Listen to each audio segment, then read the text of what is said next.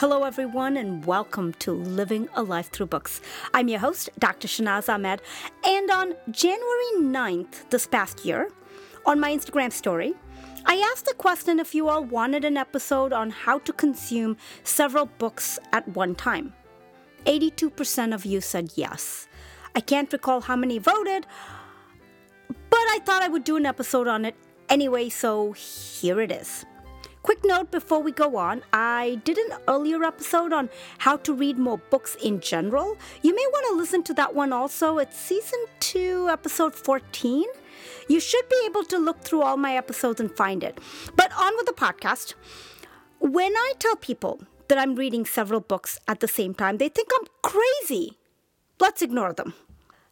There were bookstagrammers who said that they had trouble with this idea. They said that the books ran into each other and the books sounded the same, and they weren't sure which book they were reading, and it didn't work. And that is what I wanted to address, because what you say is true and totally makes sense. So how do you read several books at one time without everything blending into one? First thing I would say is genre. If you read 2 books of the same genre, they can run into each other, especially when you're talking historic fiction. There are so many World War II historic fictions out there, and it can get tricky, so the storyline has to be vastly different. If you're talking women in concentration camps, or even concentration camps in general, it can get confusing. For example, I get confused with Lilac Girls and The Tattooist of Auschwitz at times. So I would not read those 2 books together. If you are reading World War II historic fiction, throw in a fantasy with a completely different world and throw in a nonfiction like a self-help and add a memoir. And you have very different characters and very different themes and hence very different books. Also, to make the books quite different, use different formats. Read some books as a physical book. Some read as an ebook and some as an audiobook. It does change when the formats change. Although not so much between an ebook or a physical book, but changing to an audio format gives you the distinct feeling that you're doing a different book. We all need a break sometimes. So even if you love the book you are reading, but it's too heavy, then pick up a different book and balance it out. Have a comedy handy so you can go back and forth between a serious book and a funny one. I think about the book, The Heart's Invisible Furies. There is a major LGBTQ mention in that book, and that alone makes the book different. You can read that one with a book that has no LGBTQ issues whatsoever. The other way to consume more books at a time is to start the books at different times. Read a book, get vested in the book and the character, and so you know exactly where that story is going, and you are so vested that you can take a break and go to another story and do the same for that book and then come back. For example, I'm doing the audio of Saint X. There's this one scene, let's call it the iPhone scene. But the thing is that I want to know what happens next. I feel like I know these characters and I'm reading a few different books.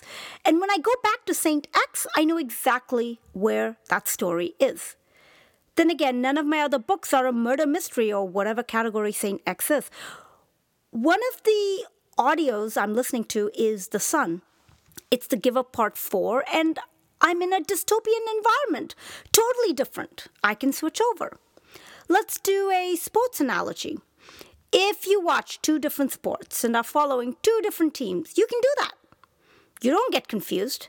Even in the same sport, if you're watching 2 different teams compete, you won't get confused. But if you're watching, say, tennis, 2 matches, one match is Federer-Nadal, and the second match is Federer-Djokovic, if you flip back and forth, at some point it may be too similar because both matches have Federer in them that you get confused. So the key to this game is keeping the books different enough that you do not get confused.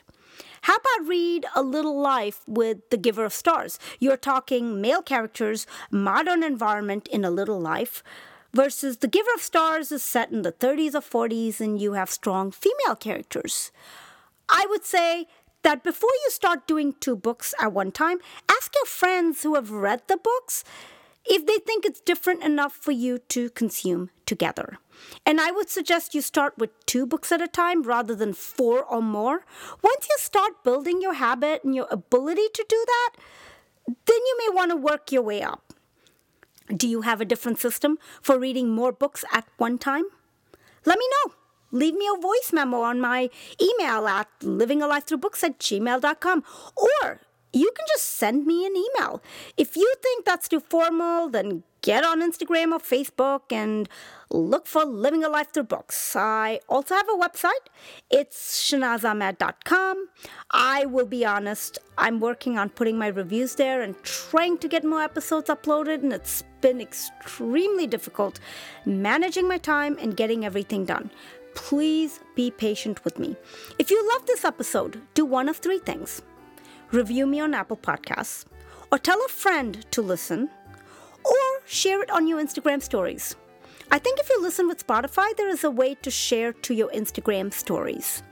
I would appreciate it. The starting and ending music to this and all my previous episodes was composed by my husband, Brad Slavic. That's it for this time. I'm Dr. Shanaz Ahmed with Living a Life Through Books, signing off. Remember to water the seeds within you. It's time.